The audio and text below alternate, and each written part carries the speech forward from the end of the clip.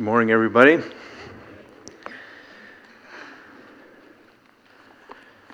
The scripture I want to look at today is the first chapter of 1 Thessalonians.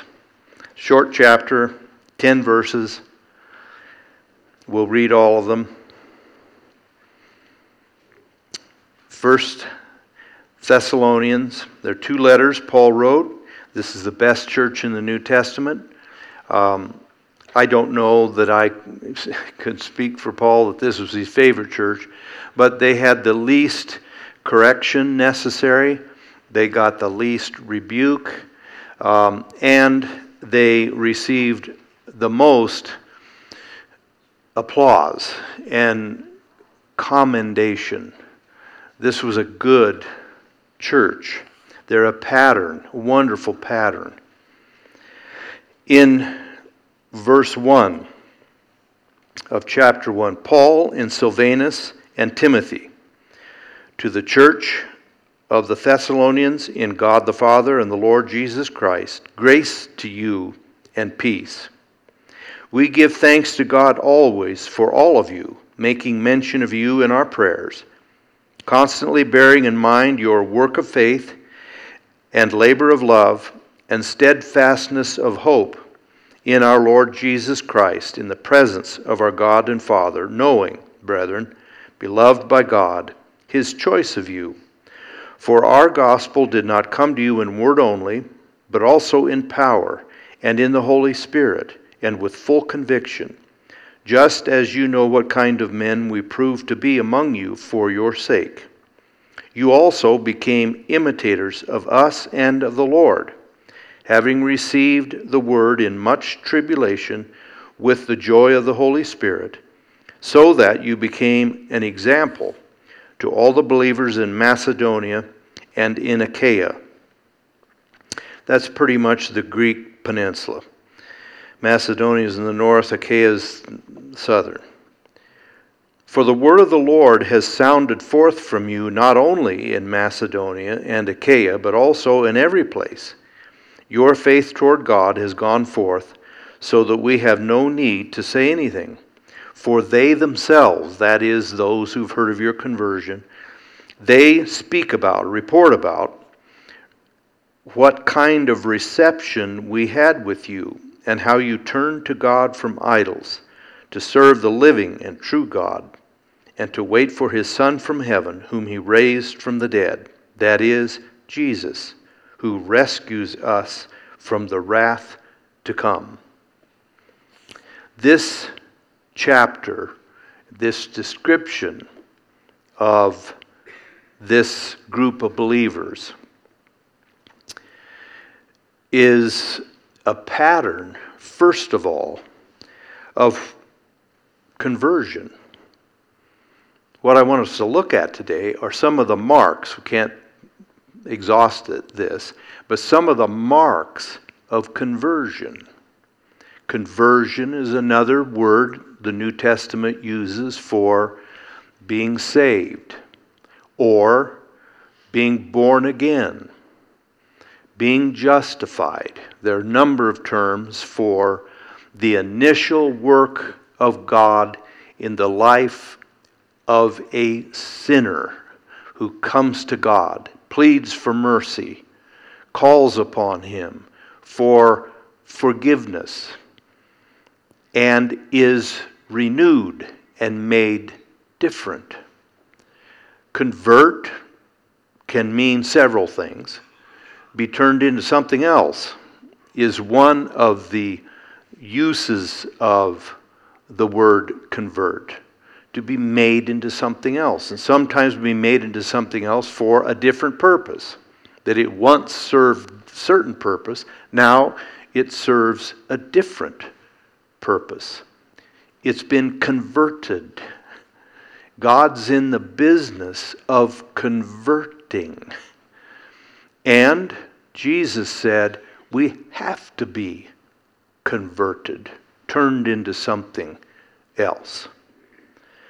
The marks of conversion that I want us to look at here keep in mind the idea of change. You're changed into something else. Now, the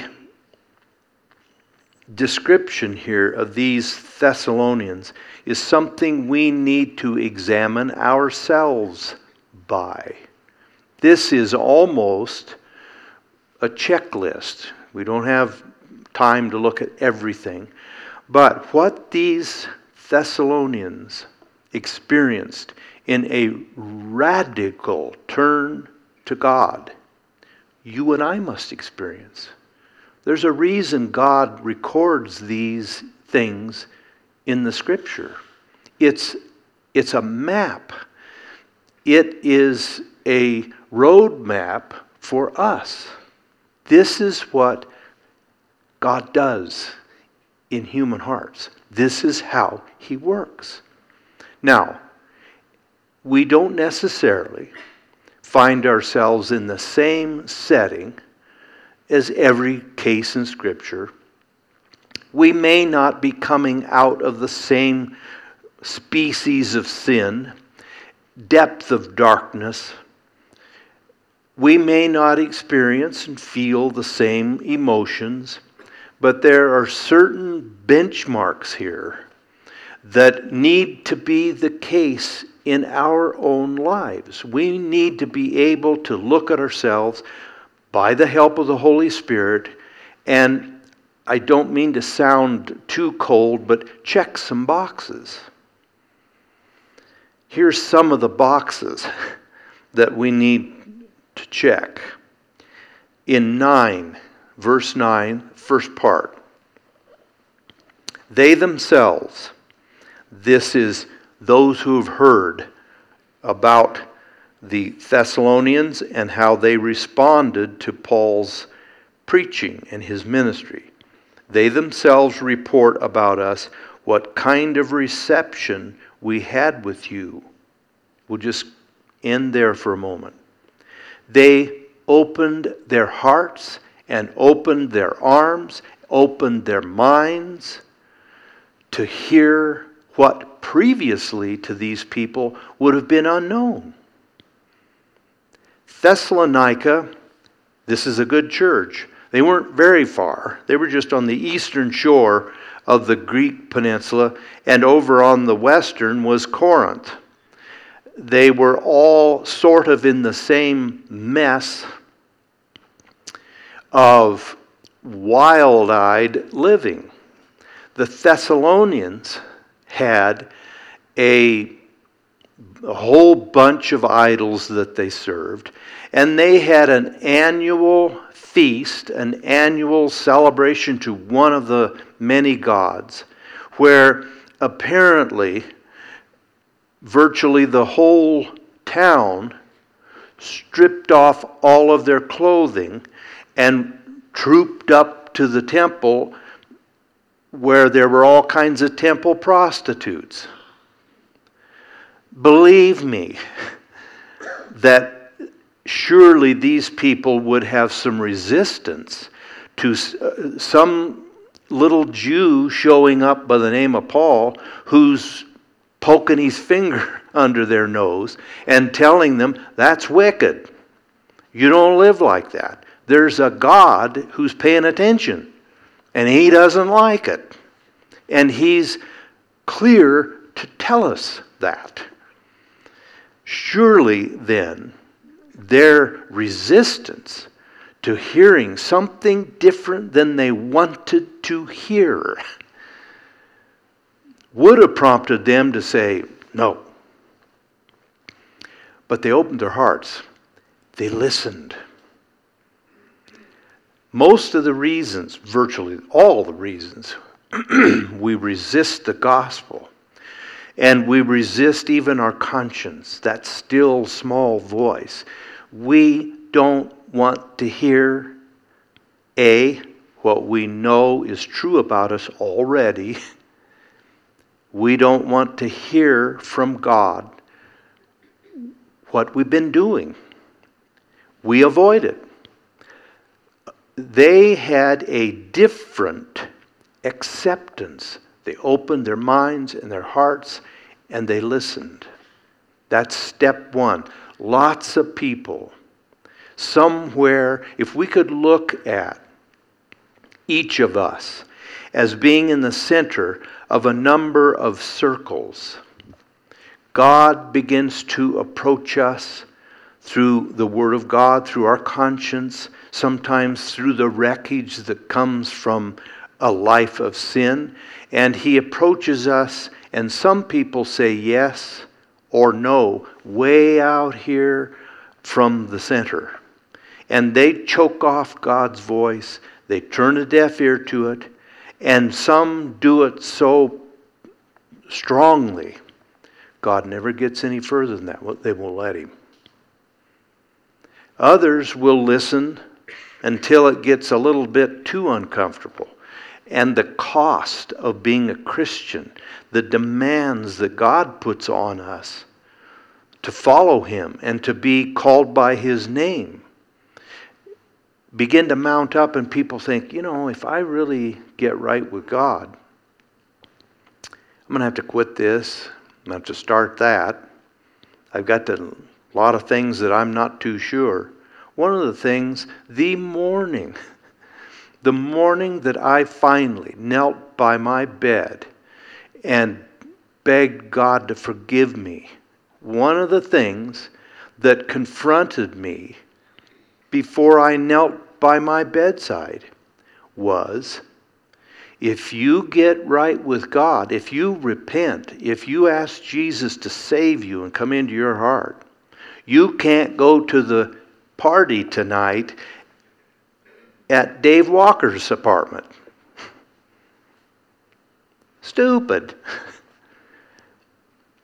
But those things get brought up as God moves closer and closer with His requirements on us, His demands on us.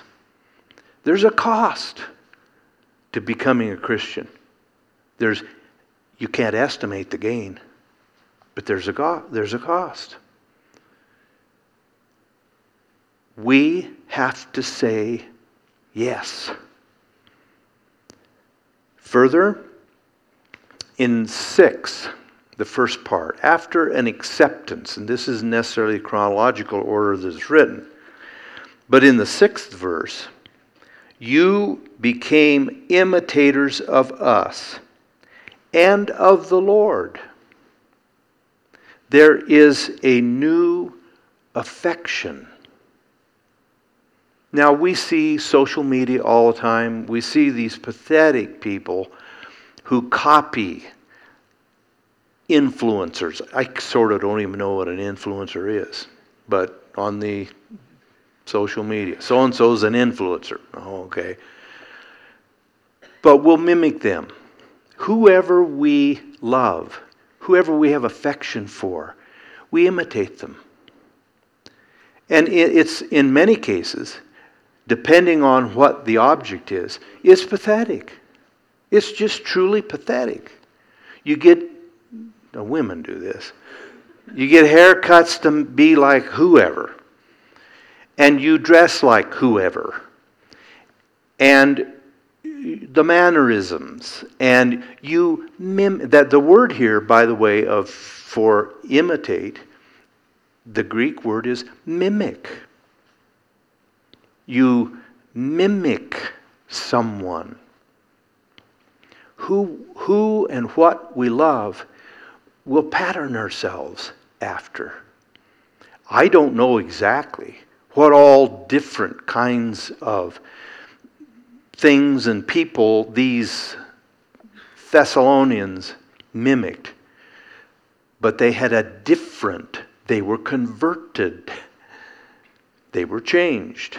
They had a different object, person, to mimic Jesus. You became imitators of Jesus.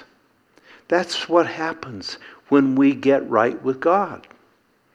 When God transforms our heart, converts us, we imitate Jesus. And wherever we don't, the Holy Spirit's very faithful to tap us on the shoulder and say, hey, you need to knock that off. You make this adjustment. You quit that. You start this. You change there. Making us into, he says, notice the word, became. You became mimics of Jesus. They had a new affection, a new focus on someone else. This world is sad. Yes, a lot of times we can make fun of the world, but it's pathetic. It's pathetic. The worthless movements and opinions and objects and movements, I guess, we have that people will pattern themselves after. For what? We're all, every one of us, heading toward judgment. We'll stand before Almighty God. He'll open the books. And all we worry about is whether Taylor Swift is dating Kelsey. It's crazy. The whole world is crazy. Sin is moral insanity. Now, I like sports. There's nothing wrong with them. God uses sports as a very frequent illustration in the Bible. But right now, we live close to, where the spotlight of the entire world, probably all of, the universe, on the University of Colorado, prime. And that's all you see. Think about it. One day I'm going to stand before Almighty God, who sees, knows, hears everything, and has it recorded. And He'll open the books.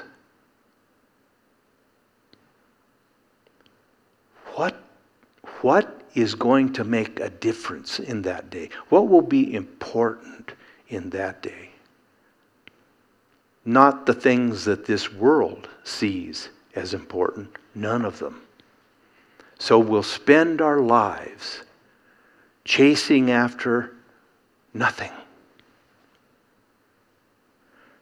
There's a new affection then, is a mark of a conversion. Third, back in verse 9, they reported that the reception we had, and how you turned to God from idols to serve a living and true God. That's the word convert, plainly. It means to turn to, from. It's a double action. You turn away from the wrong and turn to the living and the true God. He's alive. He talks to us. He prompts us. He helps us. He directs us. He corrects us. He chastens us. He's alive. And we talk here about idols. And we might think, well, we're sort of strangers to idols, because we don't have little figurines. We don't have little shrines in our houses. We're not burning incense to some little wooden or stone carved image. We don't do that kind of stuff. Ours are more sophisticated. The idols in our society are more sophisticated. They're more abstract. Yes, some of them we can see, but a lot of them are of the heart. A lot of us, if you could see an awful lot of people, I would say the number one idol that this whole world, this whole society, we do have in our hearts, not physically, maybe not on the entryway little table where there's, whatever stuff, flowers, I don't know, whatever. we have a little shrine there. And there's a little bit of incense that we burn. And it's in front of a picture that looks like us. We worship me. That's what our culture has become. Who's the most important? Me. You need to bend. And by the way, every one of you, at least over here to the right, you need to acquiesce to my rights.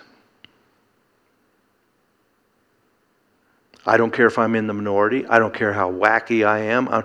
You give me an honor and celebrate and get out of the way from and diminish your own rights for my rights.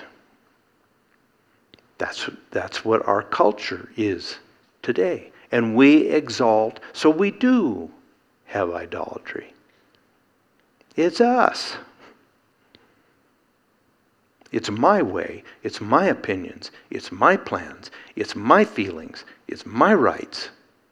And you better kowtow to them. Except there's a God in heaven that claims a right only to worship Him. So there's a different ambition. They serve God. It means that, yes, I have to go to work, we have to raise kids, we got to pay the mortgage, you got to get the car repaired. God understands all of those things in life. But my ultimate ambition is to serve and please God. To, like Paul said, be ready in season and out of season. In other words, whenever there's an opportunity to talk to somebody about God, it may come up just like that. I'm ready. Because He's all that ultimately matters. And my ambition is to serve God. Please God. That's what He originally created us for that. Serve God. That's doing something. Whatever it may be that God puts in front of you to do. Different ambition. 10. And to wait for His Son from heaven. There's a different attention, a different focus of our attention. It can be a quandary. We live in a world that we can see and measure and feel and weigh every day.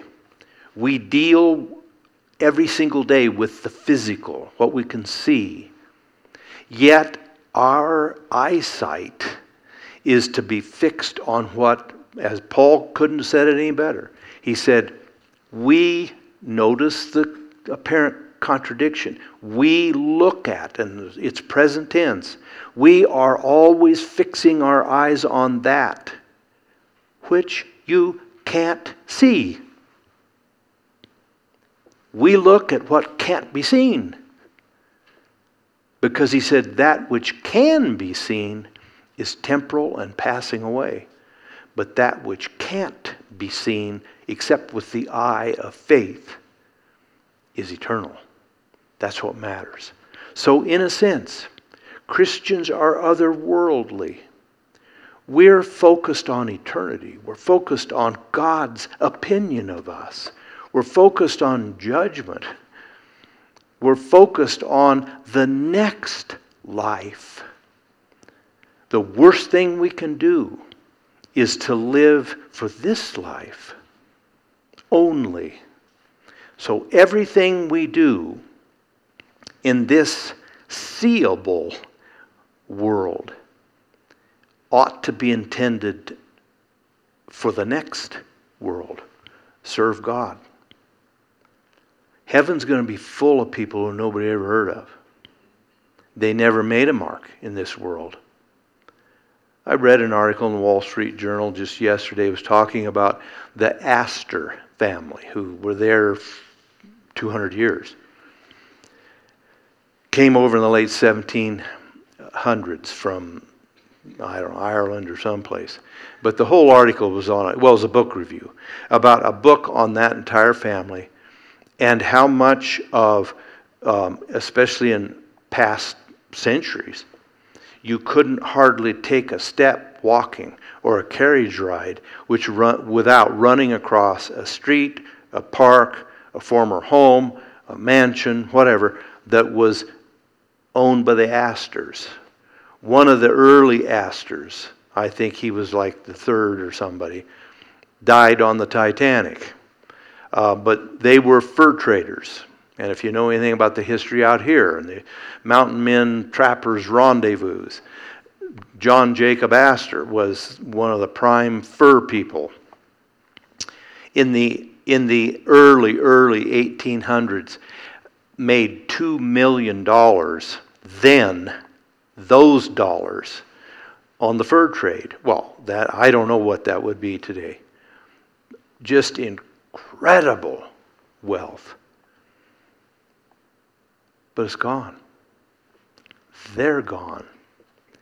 Their names now, even though they may still be on a park, a plaque, a building, a street name, nobody even knows who they are. But they were towering people in the society then. Immense power. They're gone. They're gone.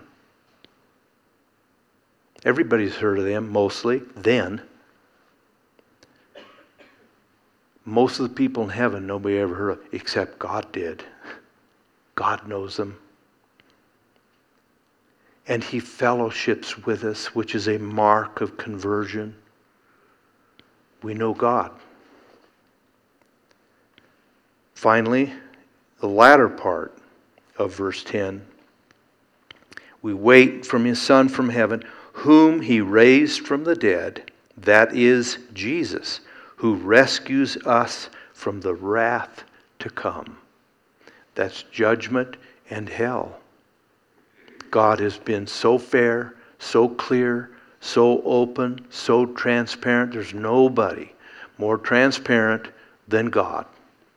And He tells us way in advance, and He just repeats it to death, telling us there's a day coming when we will give account for the deeds done in the body, whether they be good, whether there will be evil. End of Ecclesiastes. The whole duty of man is what? Fear God, reverence Him, keep His commandments. This is the whole duty of man. For, the writer said, He will bring into judgment everything that we've done, along with, he said, every secret thing. The deep down of our heart, He knows. There's a final mark here. There's a different assurance. One thing about conversion, it happens at some point in our lives, and we remember it. There's no such thing as being unaware that you've been converted. It's impossible. I have to participate in it. I respond to God. I trust Him. I repent of my sins. And I quit them. There is a date. Now, you may not remember the calendar date. You may not remember the day of the week. But however many years or even recent months, you can go back and you remember the event, the scene, when you gave your heart to God and sensed clearly His forgiveness. Peace floods our hearts, assurance, shame, guilt. God's frown is gone, and it changes to we cry out to Him that we love Him. We have a brand new relationship with Him, and He assures us. The Bible is a book of assurance. God wants me to know. He wants me to know you're okay. I'm pleased with you. God's pretty good at conveying to us what He thinks. And you can't shut Him up. He will tell you whether you want to hear it or not. I can shut men out. I can shut humans out. You can't shut God out. He'll wake you up in the night. He won't leave you alone. The assurance, this is what I want to end with. The assurance here is a different assurance. Now it's not an assurance based on what I may know and what religious rituals I may have gone through, but it's a personal relationship with God. It's a deep impression on my heart that it cannot be. It's hard to be shaken. I know, Paul said, whom I believed. I'm persuaded the truth. Here's what I want to leave you with. Do you have in your mind a time when you know I was converted? God changed my heart. Again, you may not know the date or the time of the day or whatever, but I've talked to an awful lot of people through the years and say, when did you get saved? Tell me how God got a hold of you and you got saved. Well, my grandfather was a preacher. Okay. Well, I was always taken to church when I was a kid, and of course, being forced to go, I kind of got sick of it. And listen, by then, I don't mean to be, please understand me, I'm a wonderful human being. I don't sit there thinking evil thoughts about you, but I've already decided I know what the answer is. When you can't give a clear, I was there. It's like one old book. 150 years ago, some preacher made this statement. He says, when I got saved, when God converted my heart, he said, I wouldn't have thanked an angel to come to tell me because God told me. And he said, how do I know? I was there. You know it. And no longer do we put our confidence. Let me just take a second here. Please don't misunderstand me. To know Scripture, to know the things of God, to go through catechism, vacation Bible school, Sunday school, baptism, be baptized, and depending on different denominations, go through confirmation, first communion, all kinds of these things. Those, I have no quarrel, obviously, with those. But don't make that your source of assurance. My assurance has to come from God Himself. None other is sufficient. I've got to know from God. How do I know? A couple things. One, His Spirit, Paul said, bears witness with our spirit. Not to our spirit, with our spirit. What does he mean? My own heart, in other words, tells me, along with God assuring me of blue sky over my head and past guilt gone and sins forgiven, my own self-observation verifies the sense from God that my sins are forgiven because I see a change. Instant, immediate change. And further, subsequent changing. I'm different. I react differently. My loves of life, the things I'm interested in, change. I don't buck at going to church. I don't have that a low priority. I read my Bible.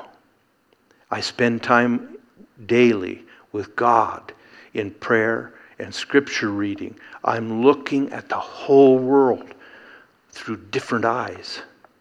And that confirms the impression from the Lord. A work's been done in my heart. I can see it. I, again, am not opposed, obviously, to, I think, a lot of evangelical Christians, evangelical Protestants, small e. We, a lot of times, have thrown out ritual. We don't like necessarily repeating the Apostles' Creed, the going through different rituals and so forth. And I grew up in that, a little more formal, I think, but it's so gone that we look at it as foreign. The problem can be, though, that we put our assurance in ritual, liturgy. Well, I took communion. Well, I was baptized. Those things without a heart change don't matter. They're outward symbols of what ought to be the case in here. Without this being changed, the rest of it doesn't matter. What's my assurance? It has to be for God Himself. You're a child of mine. You're adopted into my family. Do you have that? Can you, in your own heart, mind, and honesty, know? I know when I got right with God, my life did a 180. I was different from that day on.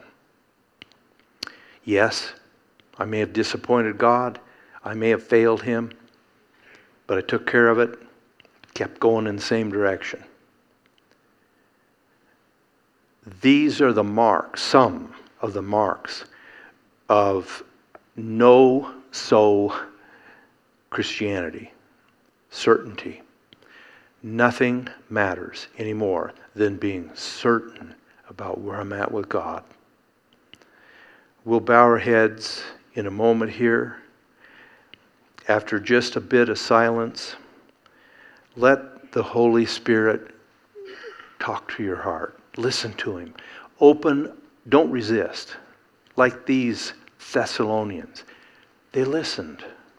Even though it was cross the grain, they listened.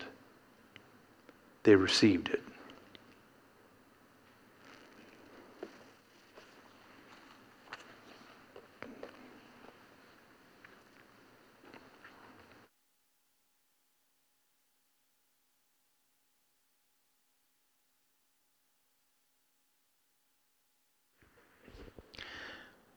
Father in heaven, thank you for the examples of Scripture of people that we have that can shed light on experiences that we have on this side of heaven.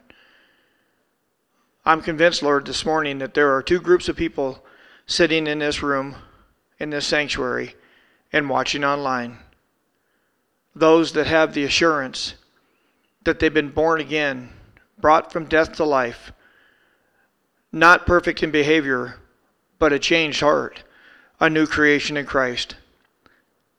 For those that have that assurance, may they never take for granted the work and the gift that's been done, and that we live by your grace. But I do believe, Lord, there is also people in here that don't have that assurance. They don't have that looking over their shoulder, knowing there was a time when they, like Paul on the road to Damascus, encountered you. And everything from that time forth was different.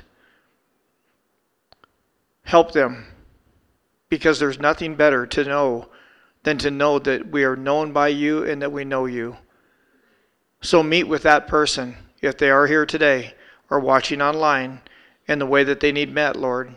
Speak to their hearts, and may they know that they've had that experience of, as Jesus says, being born again, being brought from death to life, being a new creation in Christ, and having that assurance walking forth that they've had that encounter with you and they'll never be the same.